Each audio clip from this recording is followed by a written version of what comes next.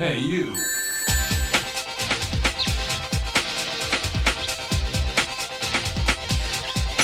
This could make Sega. Hello and welcome once again to another Sega Guys episode.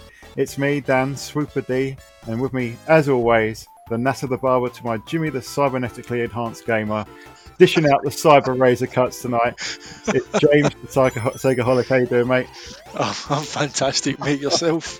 Yeah, not too bad. I'm thinking that little intro there might give people a little hint as to what we may be talking about today. But how you doing, mate? You good? It's been so long since we did one of these. It has, I mean, I think it's about 4 or 5 weeks since the last one, the Sega Gaga, which I actually can't believe it's been that long.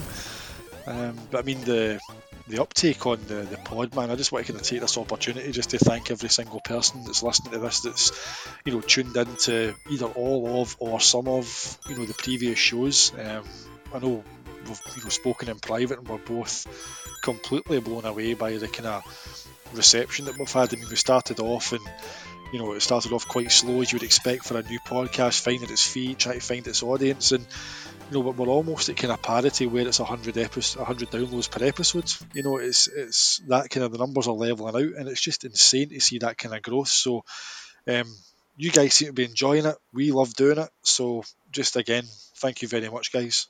Yeah, just to echo that, just thanks so much to everyone for tuning in and giving us your time, because and it's just a blast to record, and I hope you're having as much as fun as we are. No, So, absolutely. So it's obviously it's been a while since we've done one of these, but it seems to have been a bit of a crazy month or so. So it seems like it wasn't that long ago we were doing the Sega Saturn 25th anniversary. And then today, as we record this, we've had all sorts of crazy next gen news, and there's a couple of US based birthdays for consoles. But we're not interested in any of that for this show. We're interested in one console and one console only, and that is the Sega Mega Drive. So some people may be thinking, what are you two talking about? We've seen it on Twitter already.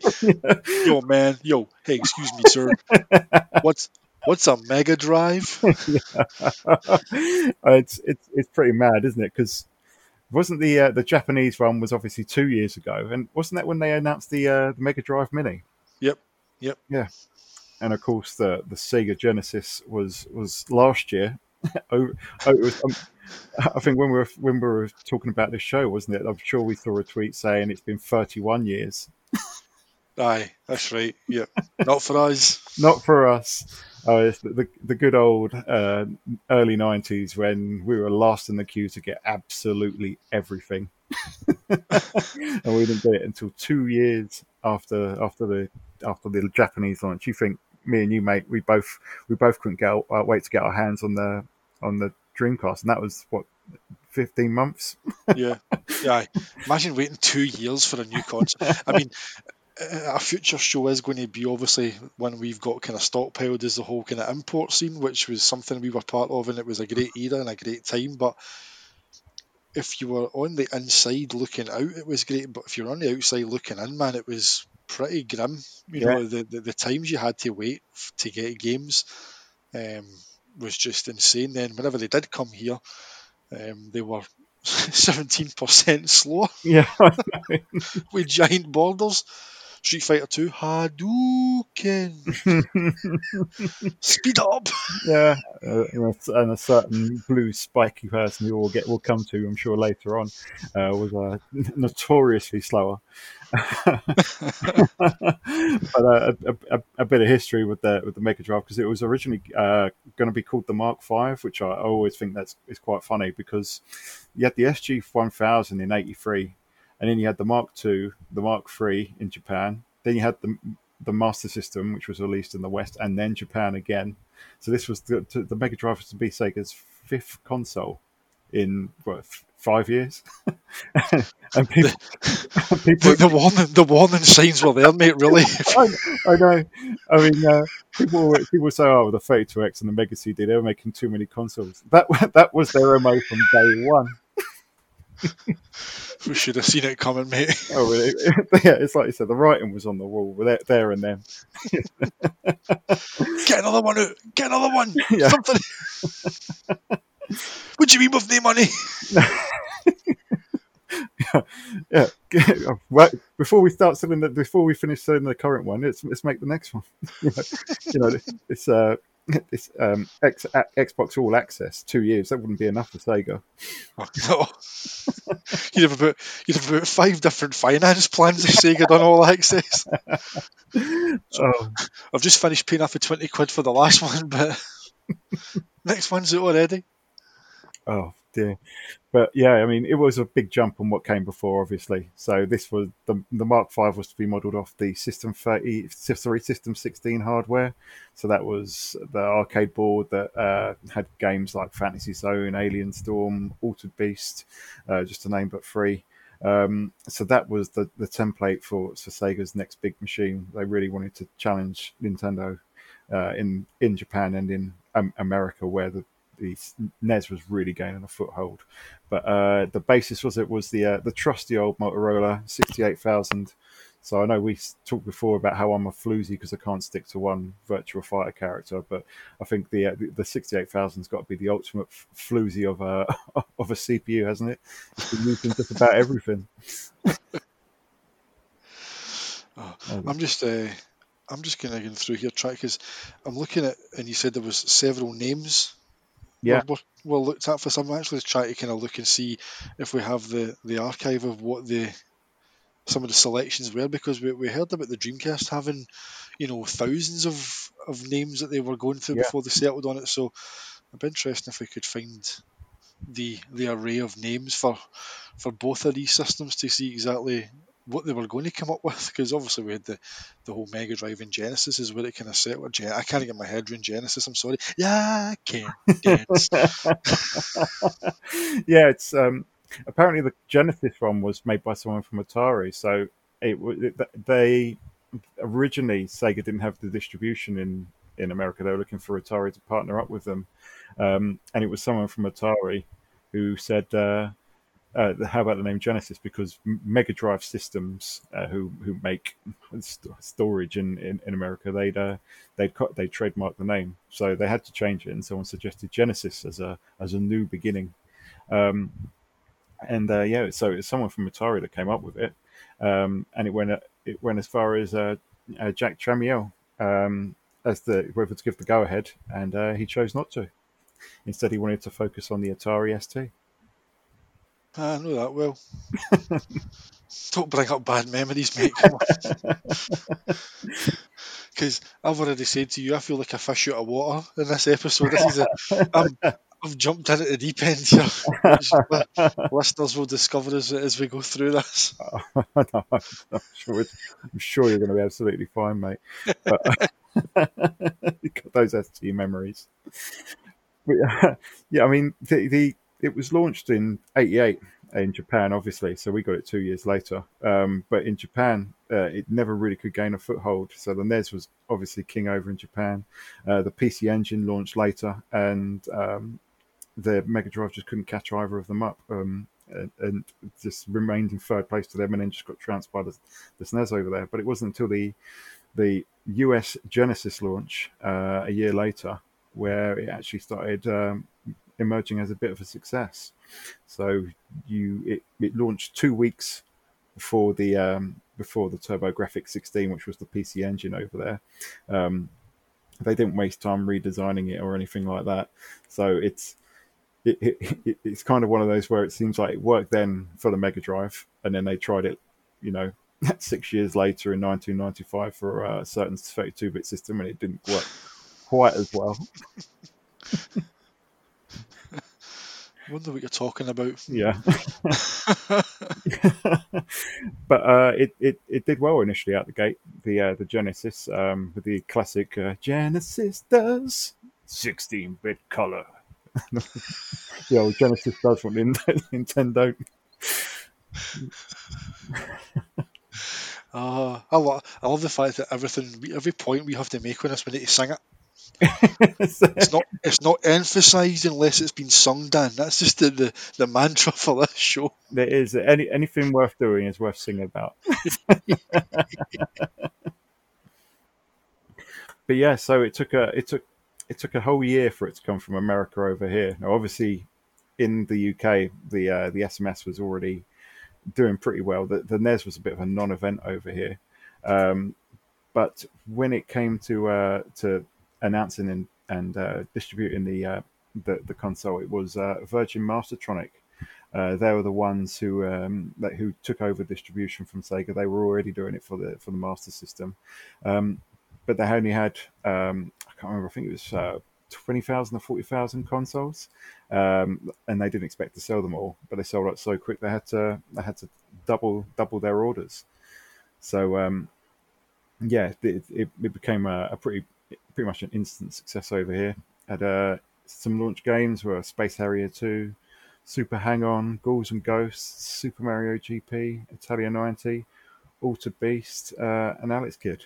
So I don't know about you, James. I think that's a pretty strong lineup there. I think Super Hang-On for me and Ghouls and Ghosts are probably the pick of the bunch. I don't know if there's any that stand out for you there. They stand out for me having crappy ports on the Amiga and ST. I mean, I had Space Harrier 1, Super Hang-On. I mean, all these games at some point, did cross over. I mean, multi-platform. I think in the 90s, apart from the kind of big titles like your mascot titles, like your Mario's and Sonics, they tended not to cross over. But everything else at that time, it seemed to be that everything got a port. All the way down to the lowest common denominator. I mean, it was like you were finding the Spectrum was getting ports of things as well back then. It was crazy. I mean, I'm sure I remember having Ghouls and Ghosts on the Spectrum. Yeah, no, it was crazy to see these games. I mean, people talk about scalability not being able to be done between Xbox Series X and being S. held back. Mate, they were scaling Street Fighter 2 back to the Spectrum. You couldn't play it, but it was scaled back. Yeah. So if we could give a shout out to Dealer, there you go. Scalability's been going on since the 80s, mate. So there we go. Yeah, God, it was. That's one of the things that I love about it, like the Arcade Perfect podcast with Daz and Tagstar. There's so many ports of some games; it's absolutely mind-boggling, and it was the same here. But it's because you had the ST originally, didn't you? Yeah. And then you went on to the Amiga, but the common denominator between those two and the Mega Drive again is that Motorola 68,000. So. Yeah. I mean, that was still being used in the Jaguar of all consoles. Jeez. The 64-bit quote-unquote monster. Yeah, do the math. Aye. so even though the ports obviously, the quality varied wildly, but from going from Spectrum to Mega Drive, but it was interesting to see them to see those games come to so many systems. But yeah, as we set up, I didn't get one at launch. I don't think I even knew what one was at launch at the time. I think I was probably. I don't think I had my Commodore 64, but I didn't. I didn't have any consoles at that point. But do you remember when you first saw a Mega Drive in person? What were your memories of that? In person, probably in the shops on my Saturday ventures into the city centre with the old trusted uncle. Used to do our kind of jaunts round your kind of usual tech stores. But in terms of actually seeing one not in a retail space, I had friends that did have them, but I don't ever recall seeing a Mega Drive 1. It was a Mega Drive 2 that I seen first time, and it was my best mate Sam, his cousin called Ronnie. He brought one over, and it was whenever he had Street Fighter 2 Champion Edition. Yeah. So, I mean, that's how long it took for me to see a Mega Drive in person. There was also a friend at school who stayed on good old Dumbarton Road. If any people from the Scotstoun region, Stewie might know. In fact, Stewie will know Dumbarton Road because he's in Clydebank anyways. It's a big long road that joins Scotstoun, Yoker, White Inch and Clydebank, so he'll know it. But stayed a school friend that stayed in there, and I remember playing The Lion King and Aladdin on theirs, and again that was a Mega Drive 2 as well. That I seen those games running, and I was kind of blown away by the fact that these looked like cartoons. Mm. You know that you had the soundtrack in there as well, but obviously it was kind of 16-bit soundtrack, which has its own kind of charm anyway. But Yeah. in terms of getting my own Mega Drive, I didn't get my own one until after I had a Saturn. And basically it was a place called Game Zone, which used to be the Micro Shop in Partick. They were called the Micro Shop. They moved down to a place called Thornwood, which was further back on that main road on Dumbarton Road. Dumbarton Road's long, by the way. It goes for like Clydebank to the city centre. It's the most ridiculous road you've seen in your life, man. It takes about 80 bends and still somehow gets to the town. But I don't know what it's. Everyone's where you going? Dumbarton Road. Where? Where'd you stay? Dumbarton Road. Well, what bit?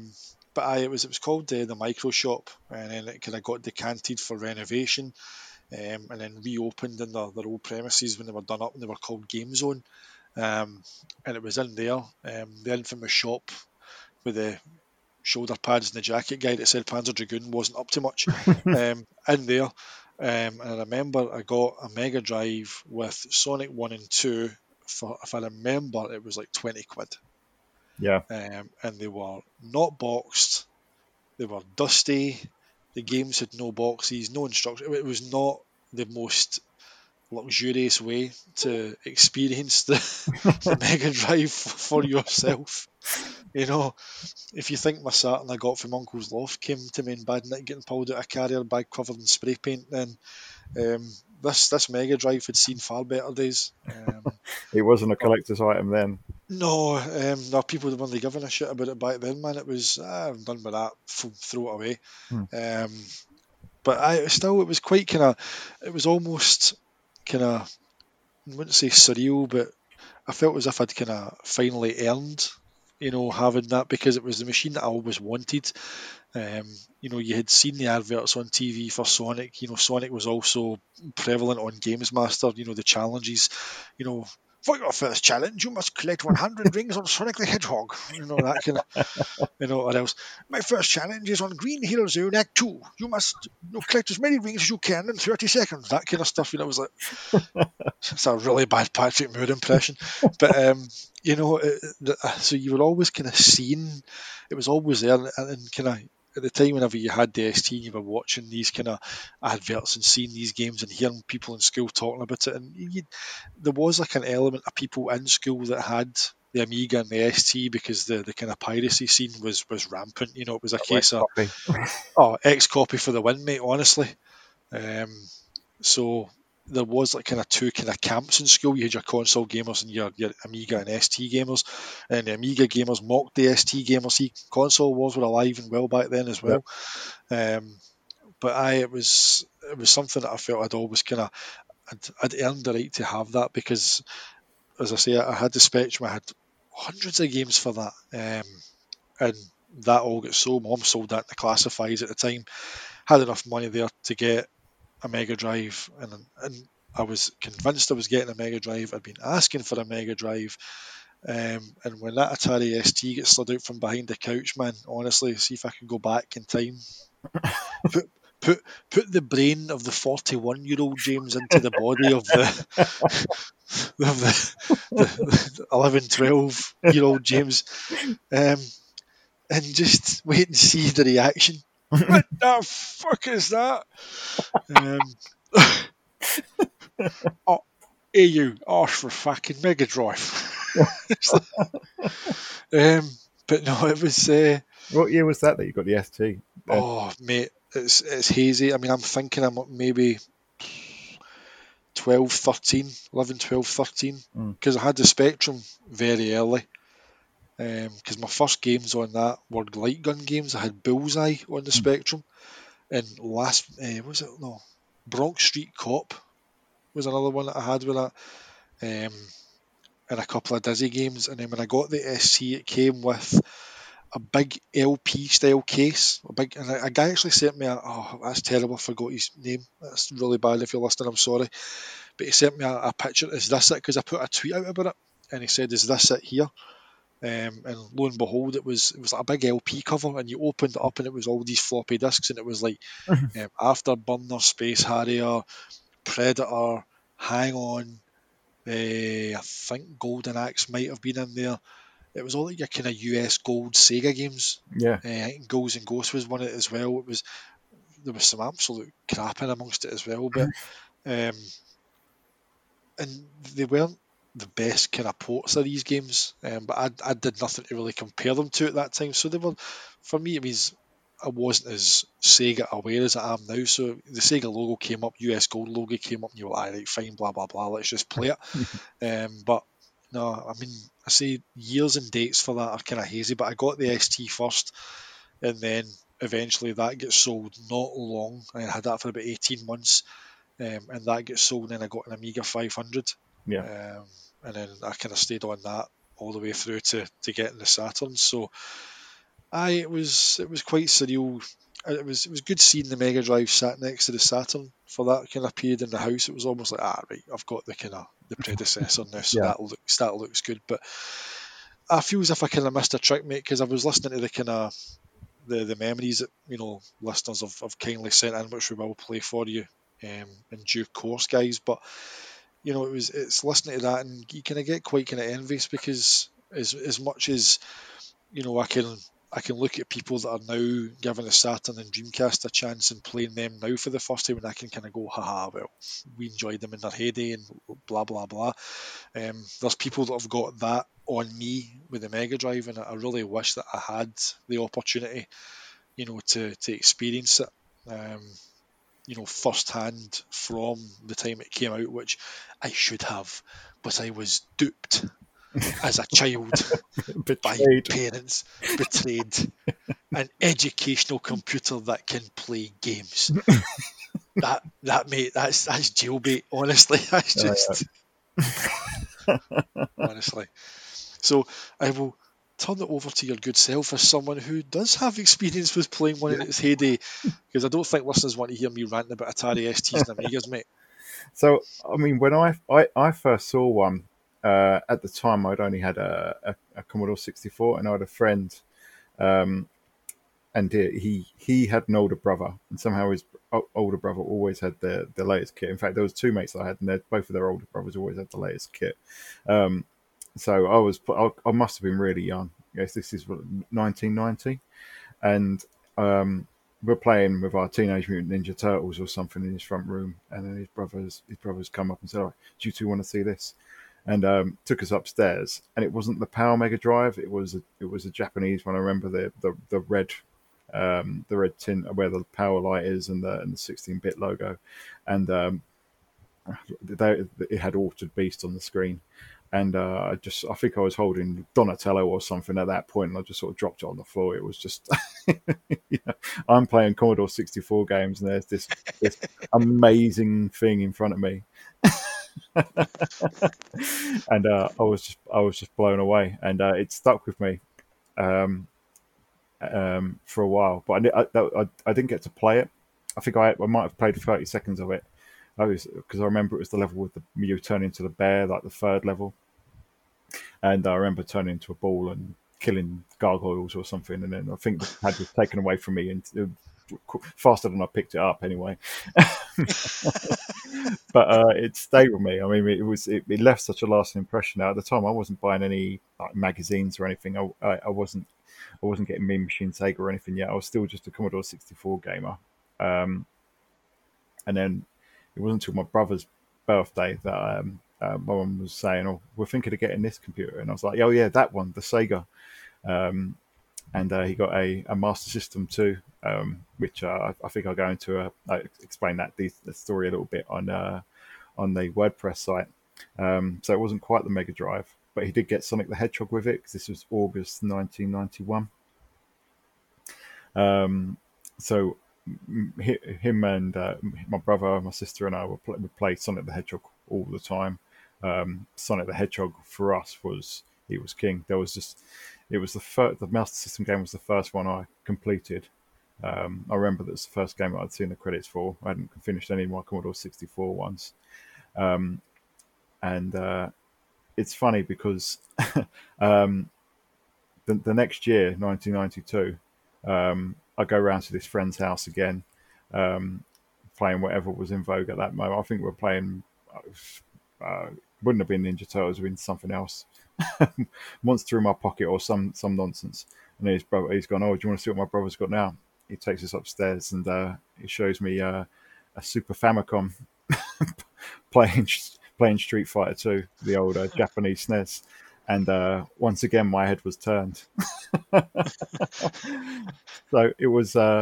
So again, it's like, wow, this is the most amazing thing ever. And that feeling lasted a couple of months until I saw the previews in magazines, and there was a tape going around of Sonic the Hedgehog 2, and that it was at that point I was like, I need to get Sonic 2. So we got the master. My brother got the Master System one for his birthday, and it just, because you couldn't play as Tails in it, it didn't have the 2-player mode that the Mega Drive one had. So it was, it was okay, but we wanted the Mega Drive one. I remember going a month or so later into, I don't know, it wouldn't have been a month. It would have been in November, going into Comet, and they had the demo pods going, and they had Sonic the Hedgehog 2 and about 3 Mega Drives in there. And I was trying to talk to my mum and dad, and why I've got the Commodore, and my brother's got he's got the Master System. Well, this is what sister wants. Is this one? We think she should have her own console to try them into buying her a Mega Drive. But the thing was, we all wanted it, all 3 of us. I remember being in our house at the time in the kitchen, and my dad was, I think he'd just come back from the pub and going, "Look, you've got to behave yourselves. If this is what you want, then we'll get it." So it was a joint. Christmas Day finally came. It's a joint present to all 3 of us. Ripped it open. It was the Sonic the Hedgehog. It was the Sonic Hedgehog 1 and 2 packs. It had Sonic the Hedgehog 1 and 2 with it. The first Sonic the Hedgehog I'd played a fair bit at an auntie's house. So that one, we just tossed off. What we wanted was the real deal. We wanted Sonic the Hedgehog 2. The Mega Drive came with 2 pads and everything. And we booted it up, and we're trying to play 2-player, but we kept going into verses and cue lots and lots of arguing between a 9-year-old, a 7-year-old, and a 6-year-old about who's doing it wrong. and nobody wins. Nobody wins. Stop pressing start. You're doing it wrong. I don't want a verse. We need to go through it together. But it all settled down, and it just became a firm favourite. I was. It's funny because my head was turned, and there was a small phase where I really wanted a Super Nintendo after playing Street Fighter 2. But as soon as Sonic the Hedgehog 2 came around, that all just went completely out the window. Until the hype around Sonic the Hedgehog 2 wore off, and I was like, you know what, I really need to play Street Fighter 2. Of course, there were rumors about it, so it was for a good few months, nearly a year, I think, until I finally got to get that for my birthday, the Mega Drive one. So that was my first. When I first got the console, when I first saw it, and that's what really set me off down the old path of the Mega Drive. Well, I'm going to interject here because Street Fighter 2's come up quite heavily, Dan. Yeah. And I told you on WhatsApp that a memory came to mind, and I offered to tell you on WhatsApp, and we decided no. I think your genuine reaction to this will be better for listeners because it might mirror their reaction, because you are all going to laugh with me and at me. Back in the 90s, Street Fighter 2 was getting ported to everything, as we said, scaled all the way down to the Spectrum, as abysmal as it was. At the point Street Fighter 2 hype was taking over the world, the Amiga port started to kind of come to fruition whenever it was, kind of how long after the SNES and Mega Drive versions, I don't know exactly, but there was an Amiga magazine called The One. Yeah. Okay. And on The One, they gave you a Street Fighter 2 demo. So on this demo, you had Ryu and Ken fighting on E-Honda stage. Looked great. Palette was a bit dull and things like that. So there's me sitting there with my zip stick. No innuendos, please. And I'm trying to do the Hadoukens and the dragon punches and hurricane kicks. And I'm, yeah, woo! But the saddest part about all this, folks, and I knew this, I just decided to play along because it felt like I was playing it. It was a fucking rolling demo.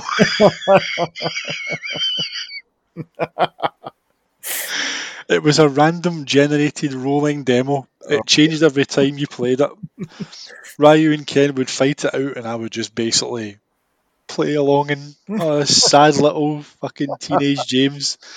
Maybe about 12, maybe 13, I just about to hit my teens. Everybody else is enjoying Street Fighter 2 on their Super Nintendos. There's Sado sitting there with a zipstick pretending he's playing it with a rolling demo on the Amiga. You sad case. Mind you, it probably controlled about as well as the actual proper game did on the Amiga. Oh, mate, it was just... So there you go.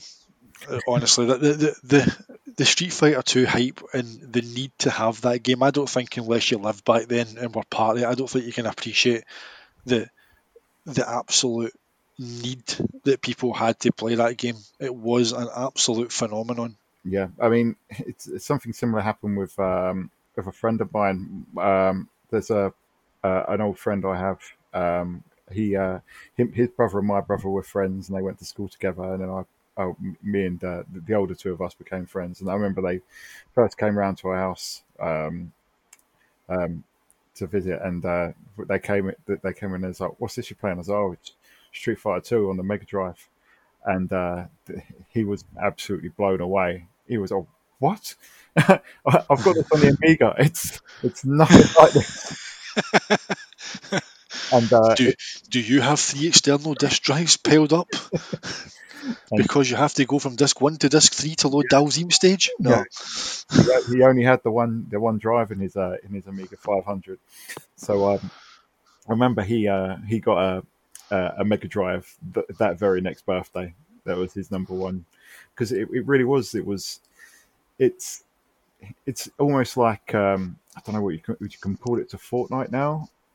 It was that big, wasn't it? But the only other thing that I said that rivaled how big Street Fighter was of course Sonic the Hedgehog. It was because 91, obviously we had Sonic 1, which was a massive success for Sega. But then that's when Street Fighter 2 launched in the arcades. And then obviously 1992, we had, as we were saying, the SNES home port as well as the computer home ports. And then we had Sonic the Hedgehog 2 on the Mega Drive. So it was like they were trading blows then. It wasn't until 93 that we actually got it Special Champion Edition on the Mega Drive. I actually used my birthday money to buy it. 60 quid that game was. That's right, aye. But I have to say, I still think the Mega Drive cover for Champion Edition, the PAL one is only one I've seen, but that kind of artwork, I still think it's probably the best box art for a Street Fighter game. It's one of my favourites. I don't know if it's just a nostalgia, but I absolutely love that artwork. It's the same as the Japanese one. I mean, the Genesis artwork is pretty abysmal. That's absolutely the case. But yeah, it was such a big game and a big franchise. That was as soon as the Sonic 2 hype had cooled down a little bit, I was fully back on that. Where's my Mega Drive port of Street Fighter 2? And it was the Champion Edition, obviously the one that my mate Sam's cousin brought over with his Mega Drive 2, and it was a 6-button pad that he had with it as well. Yeah. Which I had a friend who had a Super Nintendo, and I briefly played Street Fighter 2 on that, again a school friend, but that controller never ever sat right with me. I always felt it was too small, too cramped, and the kind of the shoulder buttons. And it's similar to how it is just now. I still don't. I basically don't use medium punch or kick when I play, any Street Fighter games, whether it's a Dreamcast as well. Mm-hmm. I just basically use A, B, X, Y as low and high punch and kick. I'd even bother with the shoulders. It just doesn't feel natural going up, that far away from that layout to do, a separate or a more powerful or less powerful version of a command that's already sitting on a set of buttons below. It just doesn't feel, for me anyway. I don't enjoy doing it or playing it like that. So you go for the Saturn controller playing a Street Fighter game. It's the exact same experience. You've got that 6-button layout. Mm. But Street Fighter 2 was an absolute phenomenon. It was great to see the Mega Drive not only get a port, but get a really, really good port as well. And the fact that it was Champion Edition and you had turbo settings on it. I know Street Fighter 2 Turbo did come out on the SNES as well, but that kind of helped negated that kind of speed difference. But I remember Champion Edition, if you turned it up full speed, man, in the Mega Drive, it was nuts. Yeah, 10 stars. Yeah, it's 10 stars. That's right. Yeah, 10 stars by default. Or you could do a cheat on the SNES Turbo Edition and you'd get 10 stars. But the Mega Drive, you did the cheat at the beginning, or I think it was when you were scrolling up the billboard to do the title screen. You can get 5 stars on Champion Edition. It's also got the team battle modes. You can also turn certain moves off in multiplayer. There's loads of options in there that aren't in the SNES version. Obviously, I'm the same as you, mate. I even today, I do play Street Fighter on the SNES now and again, but I tend to play it on the Mega Drive more. When I play it on the SNES, I don't use those shoulder buttons. I just can't get my head around it. You play it in the arcade; it's 6 buttons in front of you. The Mega Drive pad feels more natural in that respect, and because the Mega Drive's sound hardware is closer to the arcade, uses that. Again, Motorola 68000 in the CPS board. I think the Mega Drive's got the better version. despite the voice samples, I think everything else is better. That's obviously it's probably slightly biased here. Really? What's this show called again? But yeah, 1993 was. Obviously, that was Street Fighter 2 for the Mega Drive. I remember we did get a couple of games like World of Illusion and Echo the Dolphin between my brother and sister and I. World of Illusion was a cracking game to play that in co-op. I played it recently with my youngest as well. So it's a really nice and easy co-op game to get through. But the end of the year was Street Fighter 2 and Aladdin. What a game that was. Aye. As well. As I said before, it was literally watching a cartoon being played. It was great, man. The soundtrack and the set and everything about it was just, playability wise, just a really good platformer. A bit kind of surreal, killing baddies with apples, but as what it is, mate. I know you could use your sword if you got up close, but why bother, man? Just hit some apples at them. Yeah. It's funny because in the SNES version you don't have a sword at all, even though he's on the box with a sword.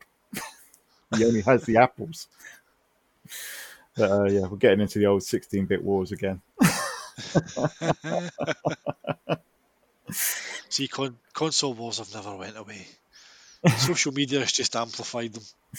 Yes. But at least the SNES and the Mega Drive are completely was so different. The SNES could do things that the Mega Drive couldn't, of course, but the Mega Drive really had that raw grunt. It's why that whole blast processing that marketing spiel came from. It's the fact that it was the CPU was so much faster than the than the SNES. It's like the old it seems like the old PS5 SSD argument all over again. It's better than in almost everywhere. But we've got this. But I think it did make a difference. Things like shmups are a lot better on the Mega Drive. I think a lot of the action like more of the action orientated games, whereas the SNES better for more epic Zeldas, your Final Fantasies, your RPGs. It's funny because the SNES sort of occupies that that space where it's really good at the story-driven games, whereas the Mega Drive really is that arcade that arcade machine, which is what Sega built it for first and foremost. Yeah. I mean, my memory back then, again from the outside, looking in, is that well, the SNES was popular. I mean, Sega really appeared anyway, again from the outside looking in, appeared to have the UK in a complete iron grip. Mm. Because, I mean, again, at school, everybody that had a console seemed to have a Mega Drive. It was Yeah. definitely the more prevalent. Friends of friends had Mega Drives. Everybody was talking about Sonic. You very rarely heard people talking about Mario. It was, I think the last time I heard anybody talking about a Nintendo system was a guy, Kenneth, that I used to know in primary school, and he had a NES, and I used to go to his place and play the Turtles game. Oh yeah. Which, if you've seen it now, would probably look absolutely awful. But back then, again, being on the Spectrum and having seen a NES, it was like, whoa, what is this? But no, it just seems as if Sega really did have the UK in an absolute, whether it was Europe wide, I mean, I don't know the kind of breakdown of sales and whatnot, but just the general impression was that the Mega Drive just seemed to just rule the roost here, which is what makes that whole the thing with the Saturn just even more depressing. You would really think that if there was any region to kind of capitalise on, you had the cool factor, you had the aggressive advertising, they just seem to be I don't know, just the really the cool newcomer, or the Master System had been out, beforehand, but everything was just geared towards, they just had the right image. They Yeah. were capturing the right kind of demographic. They were targeting the right people. They had games that just resonated with that age group, and they were kind of capturing not just the kind of kids, but the young adults, and they were kind of leaning, maybe trying to do what Sony managed to do in '95, which was capture the kind of lifestyle audience. I think they were trying, and they were on the cusp of doing that. And then again, as we've talked about on the kind of Saturn and Dreamcast episodes in the past, maybe that stuck in two minds.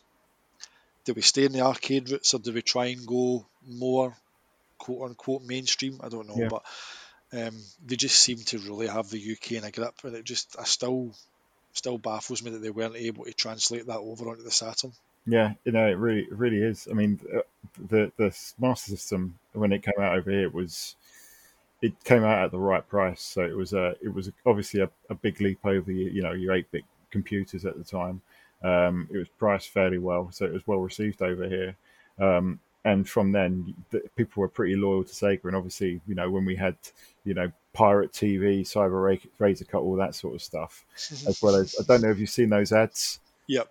For the arcade stick, the print ones, the more you play with it, the harder it gets, and all that sort of stuff. Mate, you couldn't run those adverts now, man. You'd have Ofcom complaints through the roof.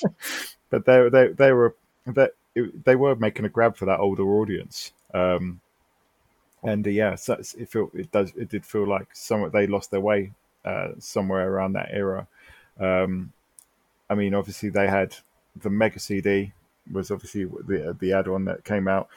Again, we got it in the UK so much later than everyone else. The funny thing about the Mega CD is the Mega CD 1 launched. I'll have to try and find out dates at some point, but I think the Mega CD launched at some point, and it was so delayed and so late that the Mega CD 2 and the Mega Drive 2 revisions came out literal 2 or 3 months after, may even be weeks. Which is absolutely insane. I told you, the president was there. As we said at the beginning of the show. Why did we act like this was a surprise? What are they doing? Sega. Yeah, I mean, I always wanted a Mega CD, but it was so expensive. I think it was £299 for as long as I could remember. Wow. I remember going into Curry's when I had my paper round. And this paper round? Well, how many papers did you deliver to try and get that?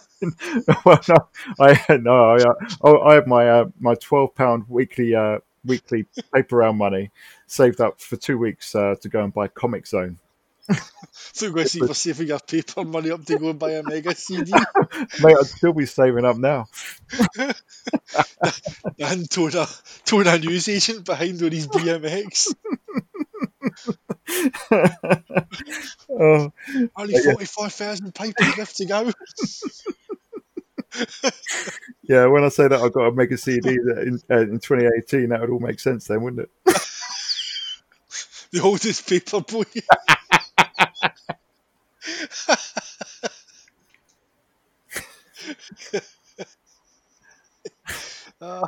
Dan's second job's been a paper boy since he was 12 to save up for a Mega CD. Oh, brilliant. But I remember going in and buying Comic Zone, and the Sega Saturn was it was 95, so the Sega Saturn was in the store then, and Comic Zone was like 15 quid, but the Mega CD was still in there. Still, I'm pretty sure it was like still 199 or something bonkers.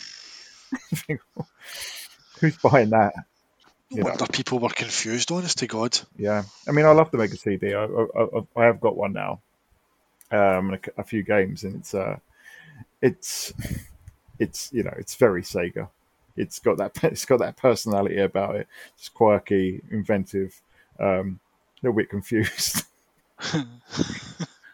But yeah, you can't help but think, as much as I like the Mega CD, and I do like the elements of the 32X as well. I mean, I think that did kind of break the momentum that Sega had with the Mega Drive in the West. Sadly, in the UK especially, I think it's funny that you mentioned the UK loyalty, because obviously we had the Master System and the Mega Drive that customers were loyal to. I know the Saturn suffered the same troubles in America, but in America they seemed a lot more fickle. It was, if you look in America, it's like, oh, the NES, oh, the Genesis, oh, the PlayStation. They went for all three. Aye. So there wasn't as much brand loyalty to Sega in the US. No, it was. I don't know if you find that. I think we could be quite kind of tribal over here. I don't know if it comes for the kind of the football mentality. I don't know if that's what it is. If it comes for the whole soccer. Yeah. Soccer mentality. It may well do, but yeah, I mean, I think the Mega Drive. I think from 95 to 94, it did sort of slow down and stuff. Especially one thing that I wasn't a fan was when they changed the cases from black to blue. I don't know if you realize it's right. I used to have the kind of black with the kind of white mesh, and then they changed to the blue with the Mega Drive down the kind of spine. Yeah. It kind of changed the image, and that was the time with the Mega Drive too. So it was, it feels like it was a game of two halves with the Mega Drive. I mean, I loved all of it because the Mega Drive was my main console until I got my Saturn in November 1996. But until then, it was as much as I wanted, a Mega CD, a 32X, and no matter how many papers I delivered, I wasn't getting one of those. So it served me well. I mean, we had 18 games between us, between my brother, my sister, and I, and I managed to rescue most of them from my mum's and buy the ones back that we somehow lost over the years. So that was one thing that I did love doing in recent years. Things like last year, I got Comic Zone, which was the missing piece of the puzzle. So yeah, that was quite an achievement. That was really pleased with. A nice little picture of it as well, with the original Mega Drive as well. My Sonic the Comic stickers plastered all over. So I know you were for a lot of the time on the outside looking in, but do you have a top 5 Mega Drive games? I'm not going to kind of insult anybody. I've got a fiercely loyal fan base. I don't want to kind of sit here after admitting that I never owned one and kind of give kind of top 5 games. All I can say is that there was, a lot of games that were on the Mega Drive that I did, play versions of. With things like Sensible Soccer, Cannon Fodder, Zool, Flashback, Wolfchild, Toki, Alien Storm, Golden Axe Outrun, Mortal Kombat. I'm not sure if there was a Turrican on Mega Drive. There was, Mega Turrican. I bet you any money the Amiga version was better, right? And there's that. I'm sticking by that because Turrican 2, is it Chris Husselbeck? If I can't say his name right, I'm sorry, but that soundtrack, Turrican 2's intro music, is for me still one of the greatest pieces of in-game music ever. That see that intro, oh, it's amazing. So it's like a 5 or 6 minute kind of animated intro it's got with Yeah. that music. Oh, it's so good. But so I mean, I don't have a top 5 Mega Drive games because I mean, as I say, I bought one second hand and I had, you know, Sonic 1 and 2, dusty old cartridges, and then I had played, you know, Street Fighter 2 Champion Edition back in the day on a friend's cousin's machine, and I had a shot of Aladdin and Lion King kind of briefly, but I don't have anywhere near the experience to pick out a top 5. As I said, mate, honestly, you've literally you have to throw me water wings here, mate, because I'm treading water. So I'll hand over to your good self, and I'll let you do the top 5 games some justice. Yeah, I mean that's fine. It's fine, mate, because obviously, as I say, it's one that I grew up with. I mean, 4 years of it was my main console. But I think going from number 5, I'd say Micro Machines 2 Turbo Tournament is number 5 out of my top 5 Mega Drive games, just purely because of the multiplayer in it was just. It's hard to think of a game that many games that come close to it, especially with the extra cartridge, the joypad ports built into the cartridge. I don't know if you ever saw that. I remember. I've heard about that. That's right. They put these joypad ports in the bloody cartridge. Yeah, so it was a genius idea. I think it's the most genius idea there's ever been in gaming. Just putting joypad ports in the cartridge, amazing. Of course, I'd had some dodgy third-party 6-button pads because the real ones were so expensive to play Street Fighter 2. And obviously we had the original 3-button pads, so we were fortunate enough to have enough controllers. You could actually play 8 players on there as well. Micro Machines 2 Turbo Tournament. It meant that 2 players would have to share a controller. Absolutely insane, mate. But I remember Games Master gave it 100% playability, and I think they're spot on there. It's so playable, so much fun. When I took a part-time job in like a car part warehouse, I'd have some of my mates back to the house at lunchtime. We'd eat our lunch there, still playing Micro Machines. And this was in like 2001. Bloody hell. But I had a bit of a shock when I said to my kids, "Oh yeah, play this. This is what I used to play when I was young." Obviously, being a bunch of teenagers at the time, we changed the character names to things that are not quite child-friendly or even politically correct. So I had to wipe that pretty quickly. But yeah, absolutely great game. Number 4 for me would be Aladdin. Just because, as you say, seeing that game it just looked like a cartoon. The animation was unlike anything that I'd ever seen before. Absolutely blew me away, and it's still brilliant to play today. I managed to beat it in one go last time I played it. So I don't think it's that difficult. But everything, the animation, the playability, the music, the sound, everything is absolutely spot on. It's a masterpiece of a platformer. I think one of the best platformers ever made. Number 3, would be no surprise to you, James, is Street Fighter 2 Special Champion Edition. And be no surprise to anyone that follows me on Twitter. Again, I mean, we spoke about it enough on this pod, but just, the amount of time that I spent playing that game. And I remember the one thing I remember, obviously I got that in 93, and I was still buying Mega Drive games in 96, and I obviously got my Saturn in 96, but I remember in 97 I booted it up and played it and thought, you know what, this is still absolutely amazing. So yeah, as you were saying, Street Fighter 2, an absolute legend, an event, an epic event of a game. Number 2, and I think we'll get into the 2 obvious ones now. Number 2, Streets of Rage 2. I don't know if that's one that you ever got to play, James. Not in its prime. Again, I think the first time I played that, I think that would probably be one of these Mega Drive collections. Mm-hmm. shamefully years and years and years later. No shit, mate. It's never a bad time as long as you've managed to play it. I actually think the first time I played Streets of Rage 2, I think might well have been Mega Drive Collection on the 360 at my mate Mark's, and we tried to play it in co-op, if I remember, and we were so bad at it.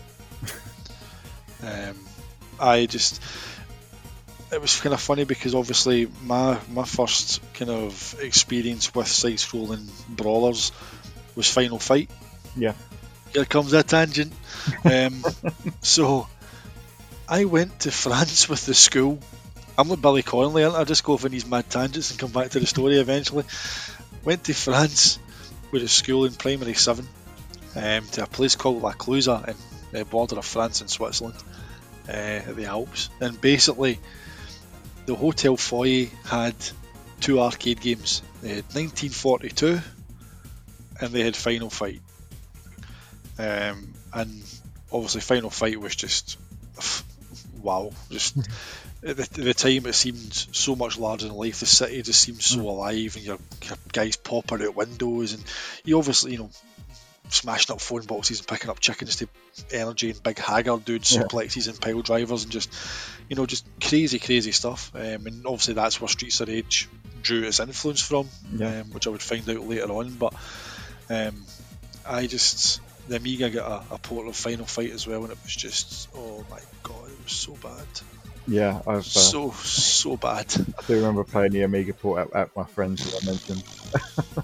Jeez, man, I think they had about 8 colours on screen or something. It was just so bad and so slow. But I didn't get to enjoy Streets of Rage or Streets of Rage 2 and its prime. I did get to enjoy Final Fight, so my kind of perspective was obviously, coming at Streets of Rage from seeing what influenced it rather than another way about. So I never got to enjoy it in its prime, mate, but obviously it's a game that speaks for itself. It's a side-scrolling beat-em-up legend. It's a Mega Drive legend and an absolute Sega legend as well. Yeah, I think there's so many games that have given that legendary status, but I don't think none deserve more than Streets of Rage 2. I think it just did everything so well. And you look at the first game, and I think it's kind of a game that's kind of clinging to that early sort of Sega 8-bit sort of look. It doesn't look quite as good as other games of the era, but Streets of Rage 2, they absolutely nailed the look. It's big,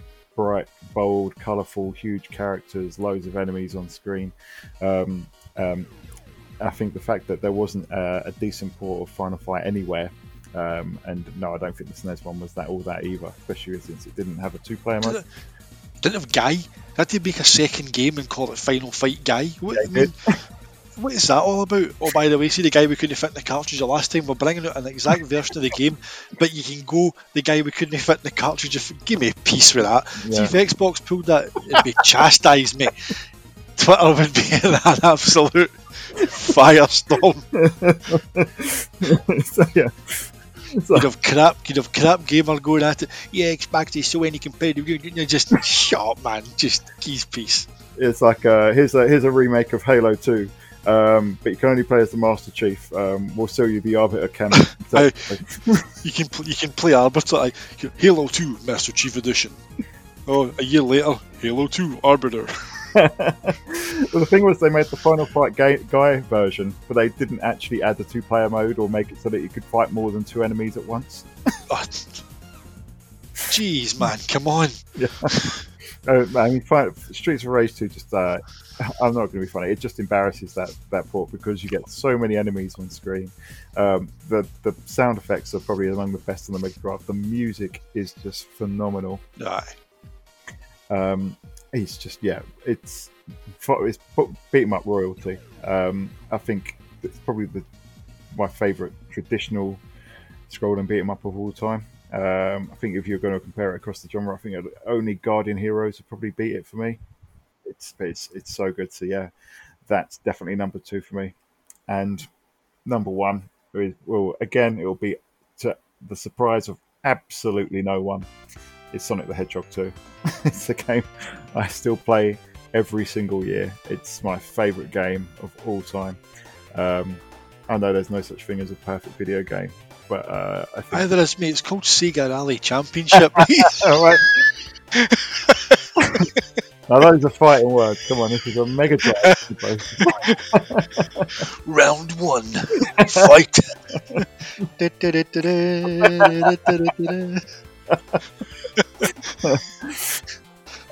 yeah, I mean, your love of Sega Rally is the same as mine for Sonic 2. No, it's if you look at what it does, there's limited scope, I suppose, in both of them. But what they do, what each game does, they do so perfectly. I think it's like that in Sega Rally. What it sets out to do, it does it perfectly. And the same for Sonic 2. I've played various versions of it. I've played the OS version. I've played the hack that restores a bunch of the cut content. But I think even that original Mega Drive game is just so perfect. And yeah, I tend to play it at least once a year, all the way through from start to finish. I think it's one of those games that, like Sega Rally, I don't know about you, but you can play it in your head with your eyes closed. You don't need, you can actually close your eyes and play it.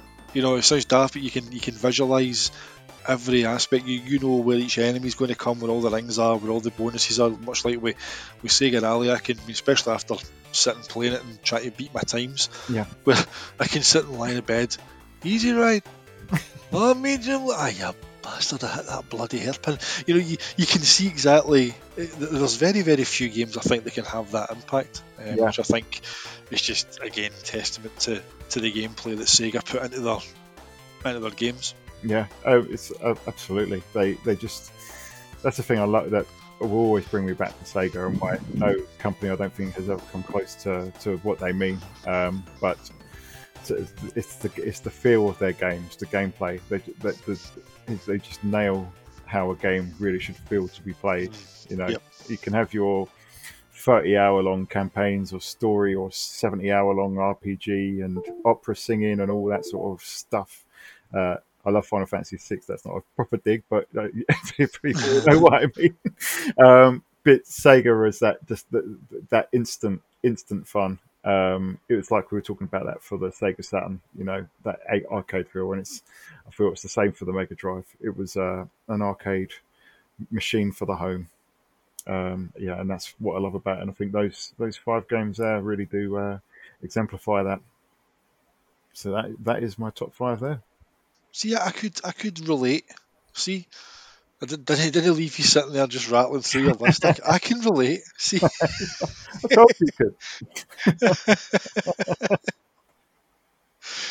Final fight, guy. Jesus. Oh, I know. And you want to know the worst part is that is now one of the most expensive Super Nintendo games there are. Why is that no surprise me?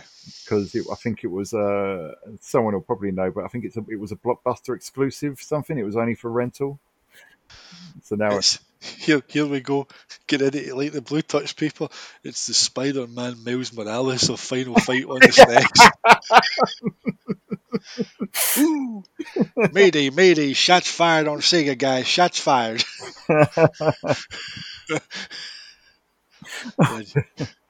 There you go. I'll have them all coming for me now. That's it. Tinfoil hat on. So you painted a target on your back now, mate. He's not a Sega guy. He's an Xbox fanboy. Okay, so I think before you do yourself any more damage and get any more targets on your back, maybe we should go and listen to a few memories from our guys in the community. Yeah, let's do that. Let's just defuse things just now and let's hear to our wonderful listeners. We've had a few.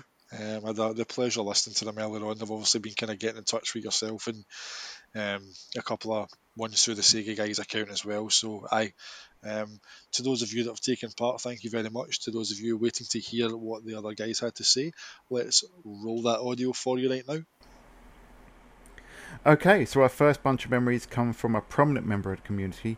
She is a fantastic streamer and YouTuber, covering not just video games but all things pop culture such as comics and movies.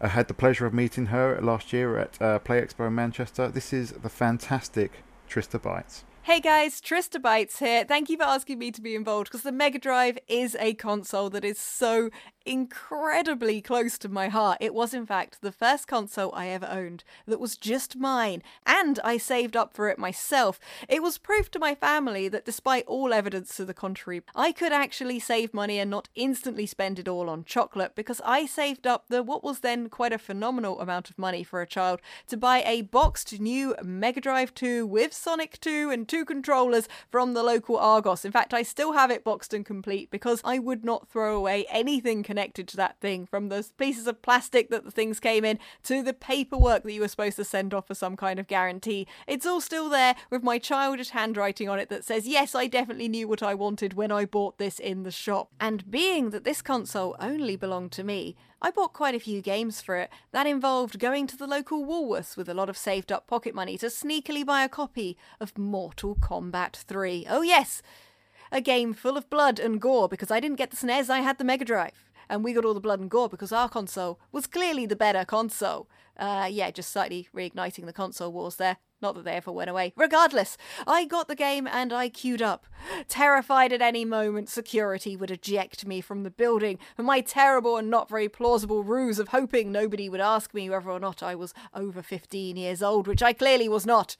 I got to the till, terrified, slightly shaking, handed over my pocket money, and nobody cared. The woman didn't even look at me, and then I left the shop and was slightly perplexed and wondered if I could have actually have owned all the Mortal Kombat games up to that point. But nevertheless, I went home victorious with my copy of Mortal Kombat 3, only to be slightly perplexed when Ultimate Mortal Kombat came out later and it had even more characters. But nevertheless, I had my copy of Mortal Kombat 3 on release. I was the coolest kid in my head and was very, very happy.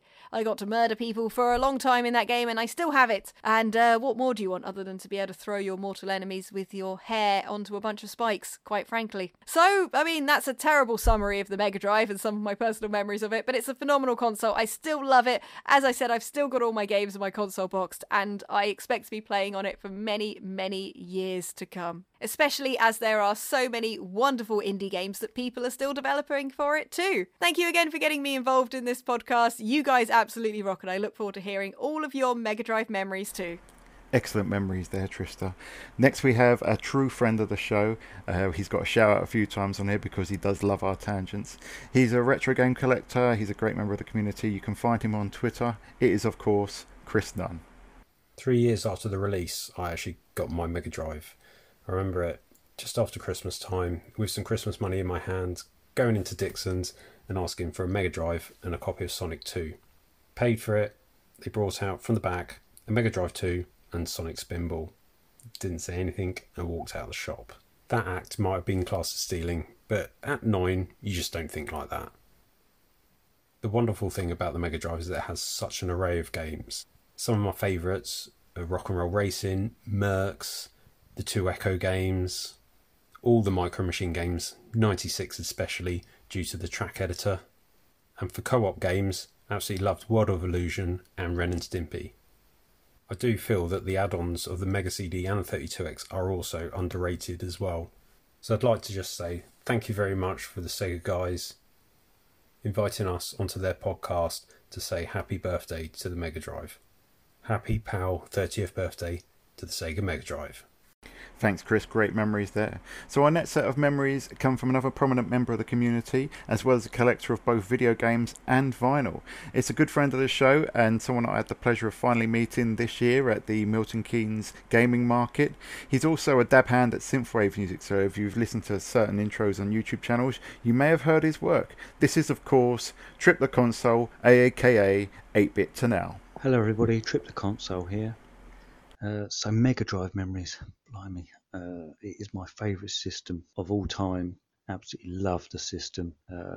Truxton, yes. I didn't own the Mega Drive at the time. My stepbrother had it, but we'd go around there weekends and just play it non-stop, hours at a time. Golden Axe as well. By the time I got mine, probably about a year later, Sonic, I think had only just come out, so I got that. Yeah, obviously Sonic's classic, isn't it?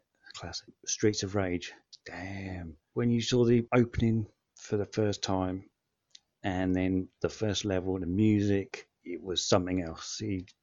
absolutely unbelievable. You didn't think it'd get any better, and then obviously Streets of Rage 2 came out, and that was just fantastic as well. Good two-player memories of that.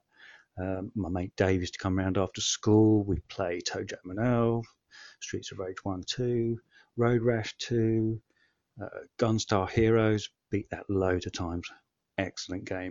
I actually got Gunstar Heroes by trading in a brand new, a week-old copy of Mortal Kombat, which I won in a competition, in a raffle. Don't know why.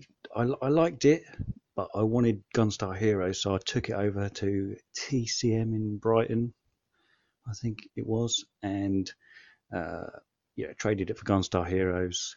No regrets. Absolutely blinding game. Great memories of that. Still got my copy as well. My mate Alex down the road, he liked hard games. Ghouls and Ghosts, Gynoog, Hellfire. You got his money's worth out of those, that's for sure. Let me borrow loads of games over the years.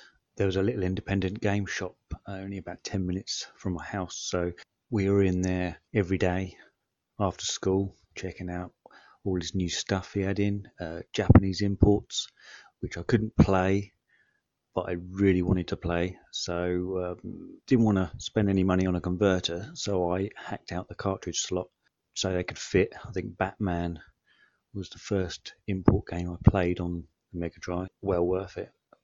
E-Swap, that was another one. Gaiares, excellent shooter. Never came out in the UK, so I was pretty blown away when I realised it could be played in English with that cool opening scene that lasts 20 minutes, 15 minutes, something like that, with all the backstory behind it and everything. Brilliant stuff. Robocop versus Terminator, that's another good one. I remember seeing that in Virgin, and it had the little sticker on it saying not for under 16s or something like that, and I'm like, yes, I want that, because obviously I don't think I was 16 at the time. I was only like 14 or 15, and my dad got that for me for my birthday. Wasn't disappointed. Good game. I used to buy Mean Machines religiously, and then Mean Machines Sega, and remember when they did that Sonic 2 VHS preview tape. My mate Dave came round after school, and I prepped the video in the machine and pressed play. And I said, "Oi, Dave, guess what I got?" And he's like, "What?" Check it out. He's like, "No, you haven't." I'm like, "Yeah." Like, "You fucking bastard, it's a video." Yeah. I think we watched that hundreds of times, wore the tape out, just watching Sonic 2 in action. And obviously when it came out, got myself a copy. Good memories. Brilliant stuff there, Trip. So the next contribution comes from someone who needs no introduction. If you're a gamer on Twitter, you likely follow him. He also writes now for Game Culture, so definitely check him out on Twitter, definitely check him out there. It is, of course, the legendary Nostalgic Gamer. Good morning, afternoon, evening, whatever time it is where you are. My name is Brian, I'm otherwise known as Nostalgic Gamer on Twitter. Thank you to Dan from the Sega Guys, who's asked me to speak a little bit about the greatest console of all time, the Sega Mega Drive, or Genesis as it's known in America. I'm going to talk specifically about how it ruined my life and how it improved it all in one go.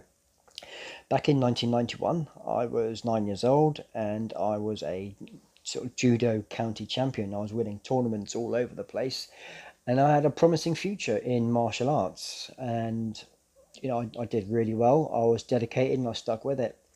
That was until my stepfather bought a Sega Mega Drive with Sonic the Hedgehog. Came home from school one day and tried it.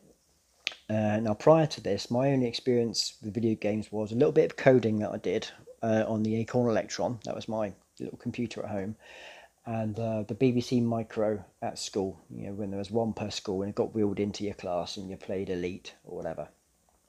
I was playing this Mega Drive, playing Sonic, and I was just absolutely blown away by how fast it was and how colourful it was.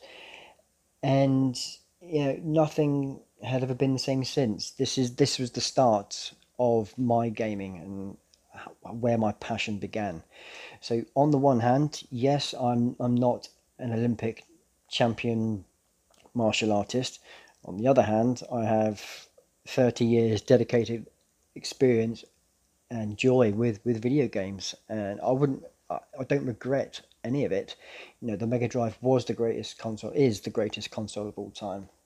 And I remember playing games like Road Rash, Quackshot, Streets of Rage. The Revenge of Shinobi still remains one of my favourites of all time. But Sonic the Hedgehog 2 will always be my number one game. It's the one I always go back to. Whenever I just don't know what to play, I'll always put Sonic 2 on eventually.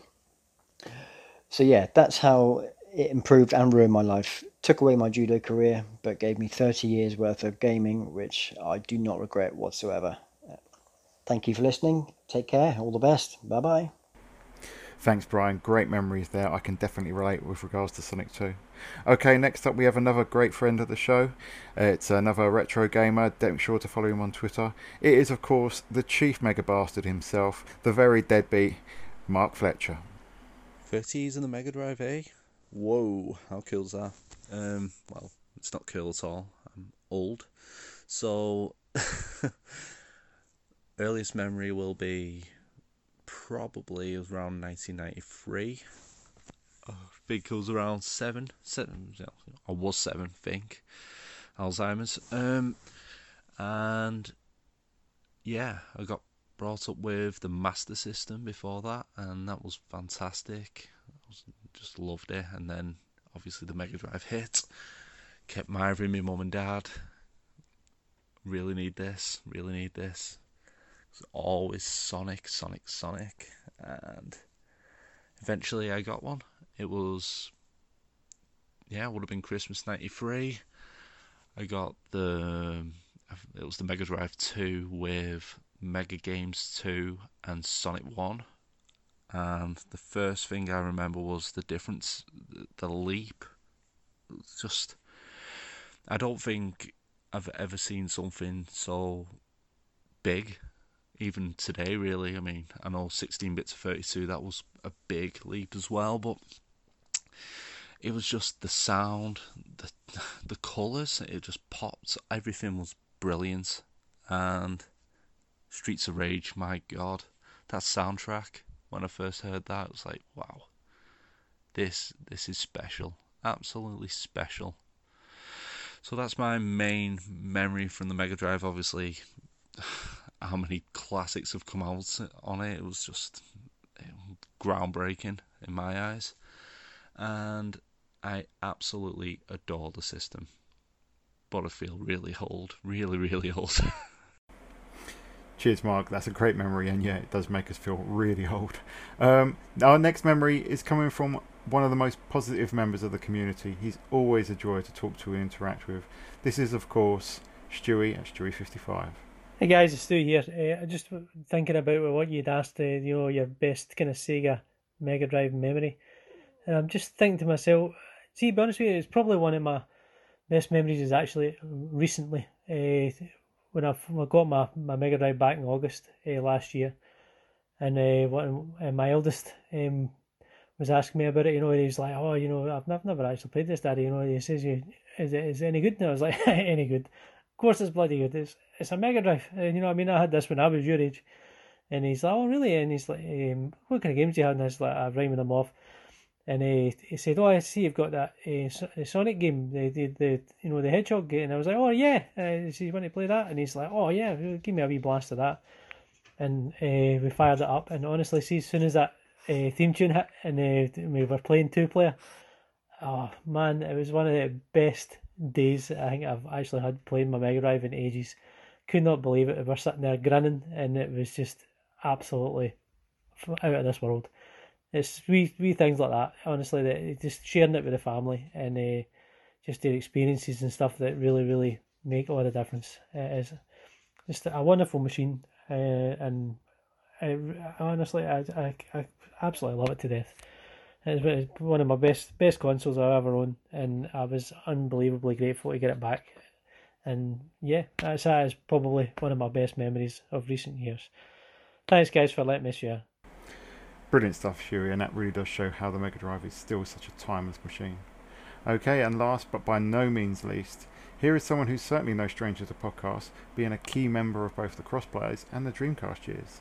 He's someone who would also love to do a collaboration with in the future. This is the legendary Dreamcast barber himself.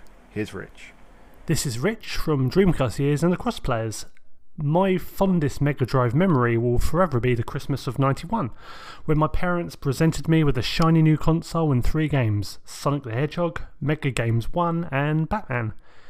It was the first console I ever owned, and I still remember excitedly tearing off the wrapping paper and setting it up on my Amstrad telly. From my first trip to the Green Hill Zone to getting my ass handed to me in Gotham City, and my dad unexpectedly developing a minor columns addiction, it was a time in my childhood I'll never forget.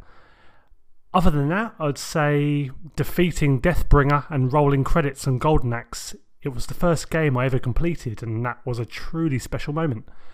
Anyway, to James and Dan, I just want to say keep up the great work on what is a mighty fine podcast. Bye! Brilliant stuff. Absolutely brilliant, but we're not finished there, mate. Not by a long shot. We've got one more to read out. It is our good friend Warcana, and she says, given that the Mega Drive was literally the console of Europe, it always surprised me how little America cared for it. We had a lot of games that literally beat a stronger system through the fact the system's limitations bred innovation. From Zelda cleans like Zolil, Crusader of Century for the US folks, Story of Thor, Beyond Oasis for the US again, games like B.O.B., Psycho Pinball, Wiz and Liz and Pugsy. We had games that really did a lot for the genres that they were in, all while Nintendo was creating games that played it very safe with already established names. We also had a few benefits due to that. No Final Fantasy meant we had more RPGs that had the room to breathe. No Super FX meant that the Virtua chip for Mega Drive gave us some weird, wild and expensive games. The Mega Drive was never the SNES, because even when we got the same things, we got Sega's versions, never a copy. That's just what made the Mega Drive so much fun. We got something different that the rest of the world missed out on. It was their loss, not ours. It's brilliant, absolutely fantastic memories, and yeah, just remember to give all those guys a follow, and you should be able to find their Twitter accounts, etc., in the show notes. So then, James, I think on that then, I mean, favorite soundtracks was something that I think I was going to comment on, which Streets of Rage, I think is obviously one of the ones that sits on top of the pile there. Ristar, another stonking soundtrack, because I think there's a sort of it's the sort of music that I listen to over and over again, mate.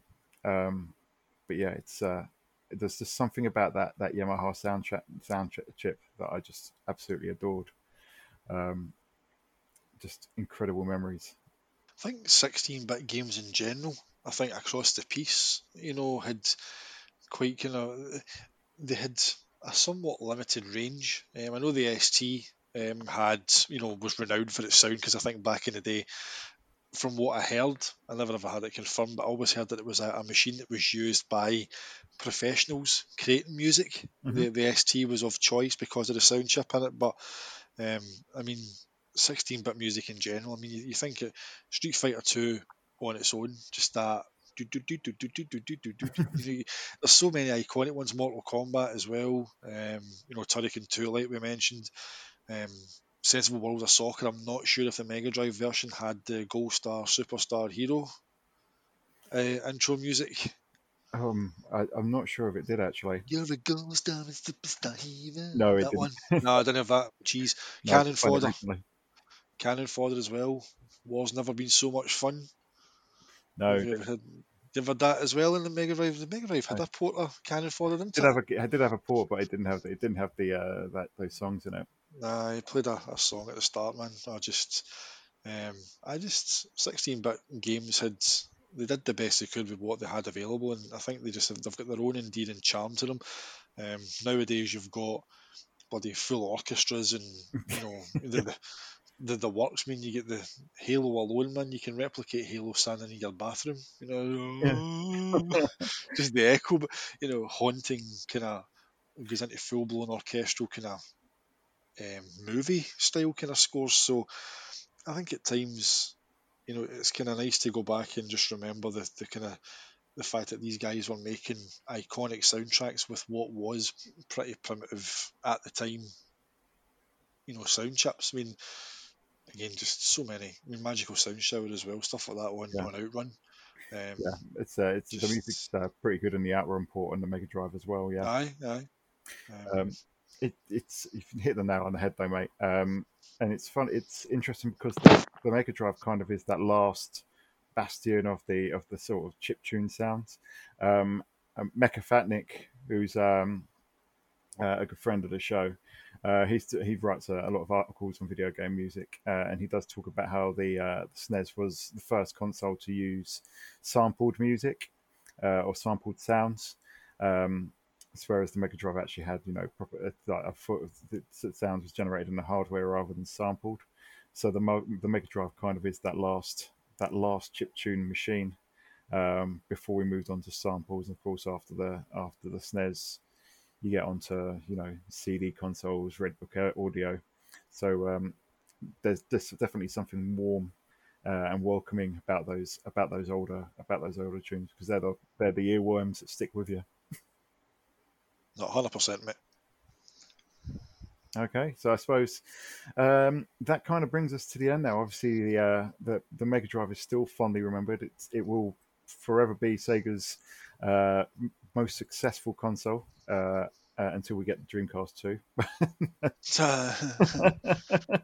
But yeah, it's I think that the love and affection shown by the community, and I think that the reception that the mini version got as well just shows how well fondly it was remembered. And I think the thing is with a lot of these old games, it's like Stewie's memory. I can relate to that because my kids as well have enjoyed playing them time again. I was saying about my daughter playing World of Illusion with me, so it's obviously the world that Sega goes to the most when they want to give us a digital collection or a digital version of something. So for good reason. But 30 years old, it's like Mark was saying, doesn't that doesn't that make you feel old? Aye. I mean, it's one of these things. You think it's bad enough whenever you see that at the time of recording the Dreamcast is 21 years old in North America, and next month it'll be the same here, obviously, with October 14th, and Saturn just turning 25 as well. And these are systems that I think, looking back and playing these games just now, they don't seem a million miles away. I think that's the kind of scary thing. It's like, can someone please just hit the pause button on life? Yeah. Oh, I know. Where is time going, man? But the fact that these consoles have endured, and not just the Sega side, obviously, people on the PlayStation side and Nintendo side, they'll have their own kind of respective retro channels and podcasts that reminisce as well. It'll be the same for them. Very much the glory days of gaming. I think I put a tweet out. I think I said, imagine not being alive to have witnessed Sega at their peak. Yeah. It's scary to think that I think Sega have now been out of hardware longer than they were in it. They have, yeah. And that in itself, I think, is pretty scary, along with the age thing. But I mean, one kind of wee final kind of point to throw in there to the whole kind of legacy kind of aspect of it, and myself and Andrew Dickinson from Dreamcast Years and Dreamcast Junkyard, we kind of have mentioned this in private, that, and they're kind of getting a wee bit better at it now. They seem to be kind of acknowledging Saturn and Dreamcast from time to time, but the Mega Drive or Genesis seems to be that kind of go-to. And me and Andrew have said it's almost as if they're kind of sort of ashamed of Saturn and Dreamcast. I think it's almost as if they don't want to ignore it, but they choose maybe not to acknowledge it, or both of them, quite as often. I think westernly, Saturn still gets obviously its fair share of nods in Japan, but the Mega Drive and Genesis seems to be the go-to, and it's no surprise given that it is their most successful product that they've had. Yeah. But it's just it's a shame that they couldn't turn the dominance that they had, especially in Europe and in the UK with the Mega Drive. Yeah.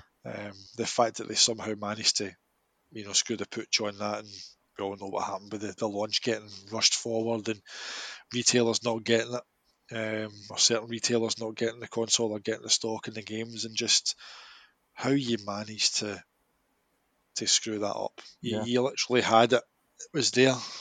But that's the tale of Sega, mate. Of getting back to the very start when you said about, that was the Mega Drive was going to be their fifth machine already.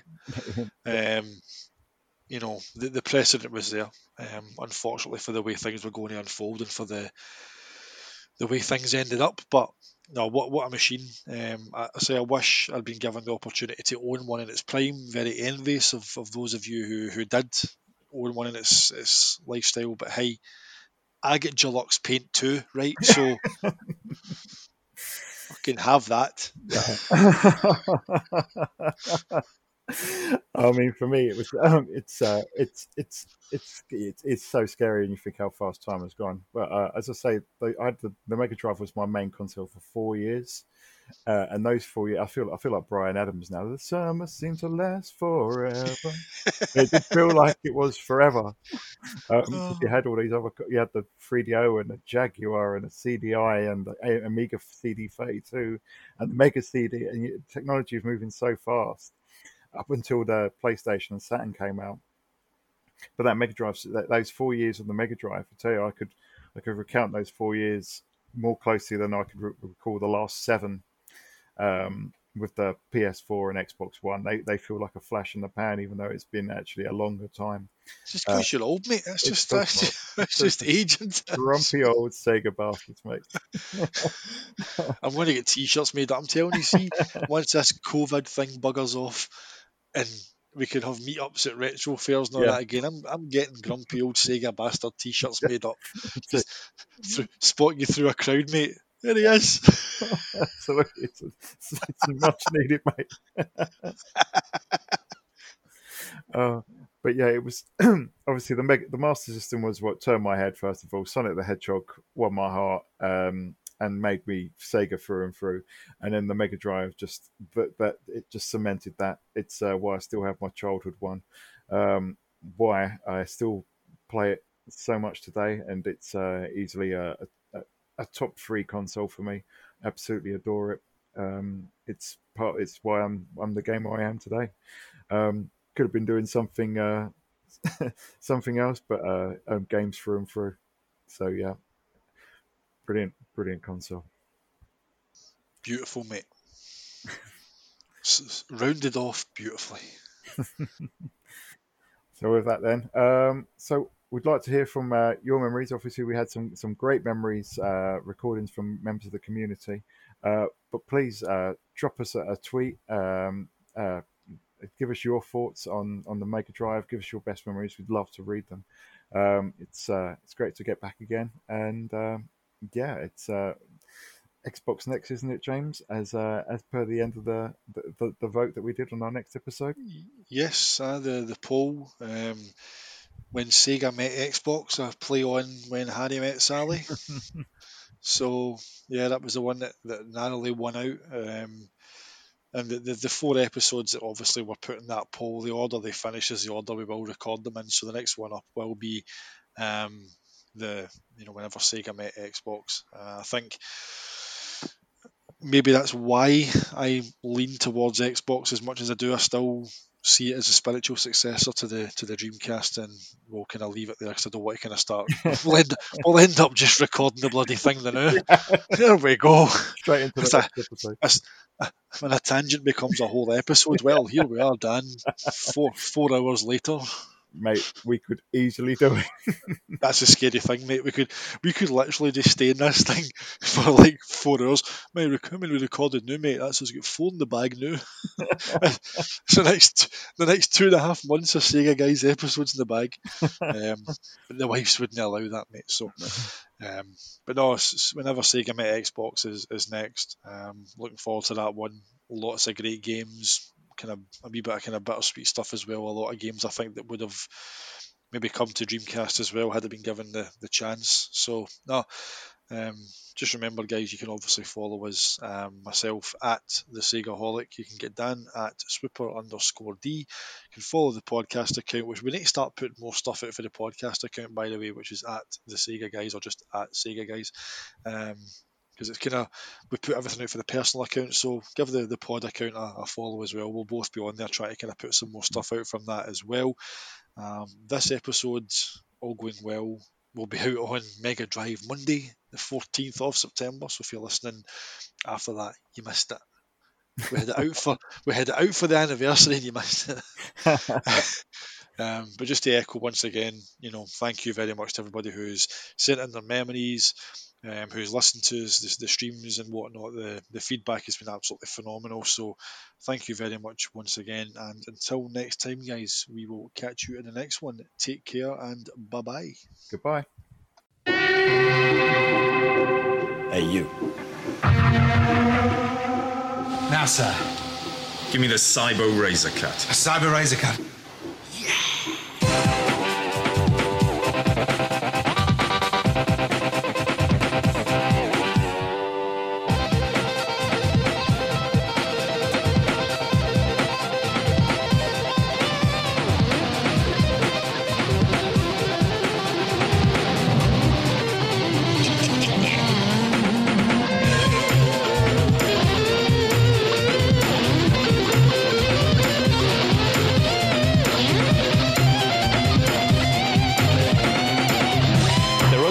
Mega Drive games. They get faster, they get harder. What are you going to do to keep up? Next. Give me the works. To be this good takes Sega.